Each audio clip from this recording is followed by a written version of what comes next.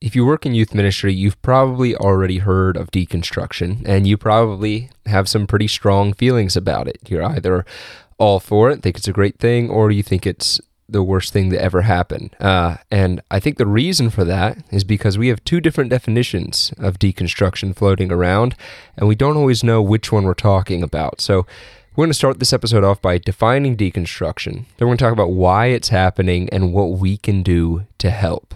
Because in a perfect world, there would be no deconstruction, no matter which definition you've got for it.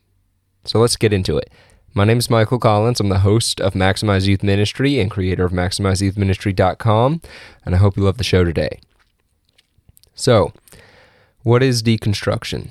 Well, when some people hear deconstruction, they think of picking the bits of legalism out of Christianity so that you can grow closer to God. And some people hear deconstruction and think of getting rid of the parts of Scripture that you don't like so that you can do whatever you want and conform Christianity, quote unquote, to whatever you want it to be. Now, obviously, those are two very different things, and it's not always clear to us which one we're talking about or which one our youth are talking about when they might bring this up. But it's something that we need to define and understand which version of deconstruction we are talking about, because one of those things is really good. If you have a lot of legalism, if you grew up in an environment that made you feel like you need to do more to earn God's love or anything like that, it's good to get rid of get rid of those things, because that will get in the way of your relationship with Him, because it's not about earning love, right? If you hear deconstruction and just think of trying to change or cherry pick parts of the Bible to fit your lifestyle or however you want to live and trying to conform Scripture to yourself, it might make you upset.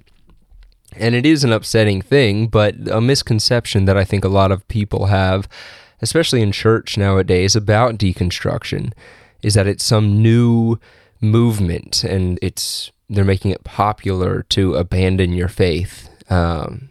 And I don't think that's the case.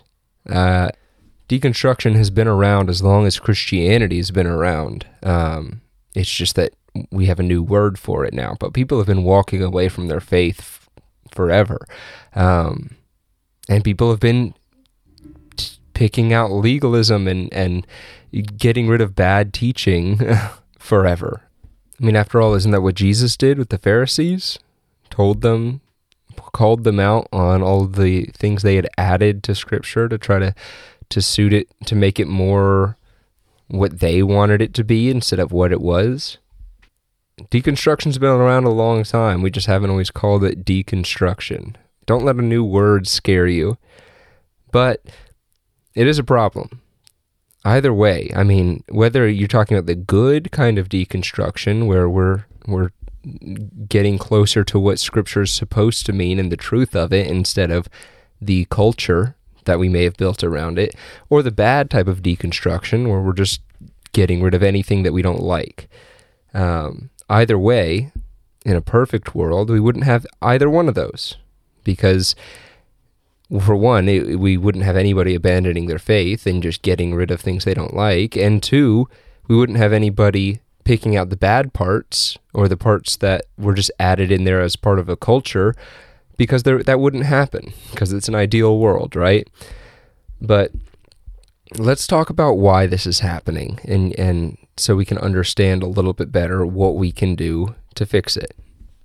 Well, the first reason that deconstruction exists, in my opinion, is just bad teaching.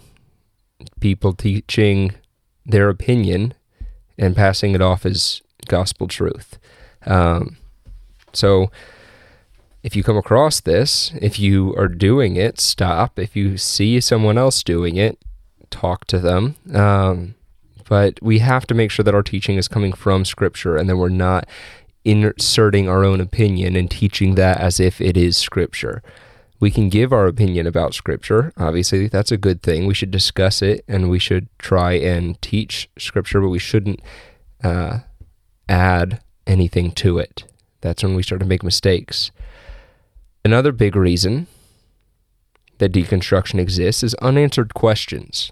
If your youth are asking you questions and you're not answering them, or you're trying to avoid talking about them, you're just setting them up to walk away from their faith. The thing is, if you're not answering their questions, they're not going to stop asking questions. They're just going to go to somebody else for the answers. And that's probably going to be the internet. So I and everyone, I think, would probably much rather you talk to them about it than just try to avoid it, because the questions aren't going away. They're going to just start asking other people.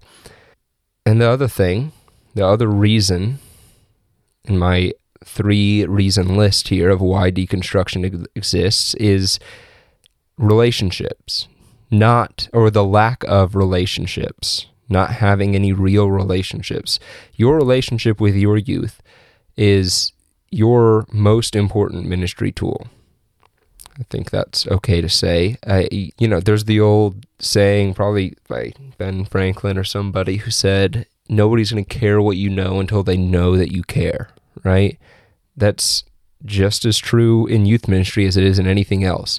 If your youth don't have a real relationship with you, they're not going to believe anything that you try to teach them. They're not going to care about your real relationship with Jesus. They need to know that you love and care about them before they're going to take anything that you say seriously. And if you are unwilling to answer their questions, then that's going to seriously hurt your relationship with them. So what can we do? Well, we need to try to create an environment in our youth ministry where it is safe to ask questions. If somebody feels like they are going to be ridiculed, not by you, obviously, if you think that your youth are going to feel ridiculed by you, then you probably should find another job. I don't know. That's awful. But the other youth, if they feel like, let's say you have a new member in your youth ministry, your youth group, your camp, your school, comes in and they're new to the faith. They've never been to a Christian youth program before, and they feel like they're behind. They don't know as much as everybody else. They might not feel like it's safe to ask questions because they might feel like, oh, my questions are going to be stupid questions. People are going to think that I'm dumb if I don't know all the names of all 12 disciples or whatever else. And if it's not an environment where it's safe for them to ask questions, they're not going to ask questions. And if they're not going to ask their questions are not going to get answered, at least not by you. And then again, we come back to getting answers from the internet.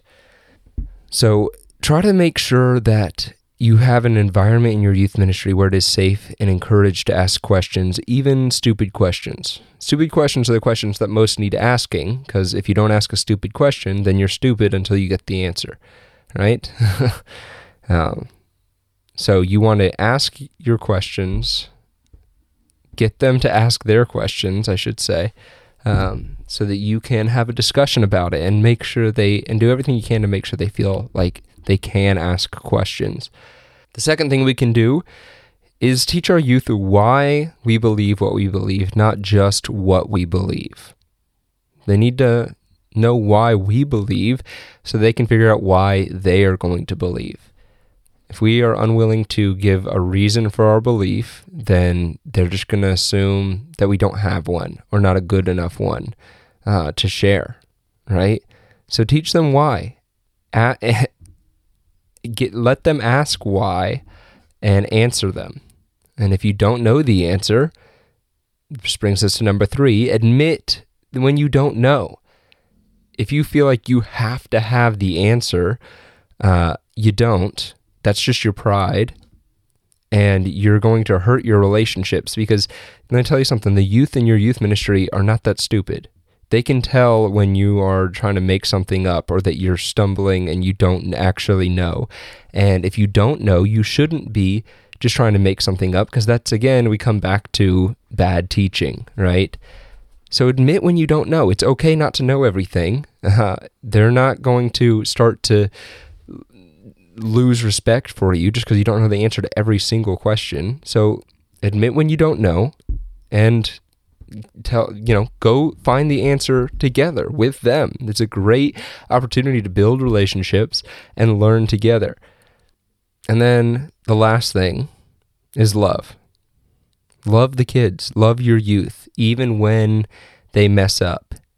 If they're ashamed to talk to you about their mistakes, they're going to hide them from you. It's kind of like the questions thing.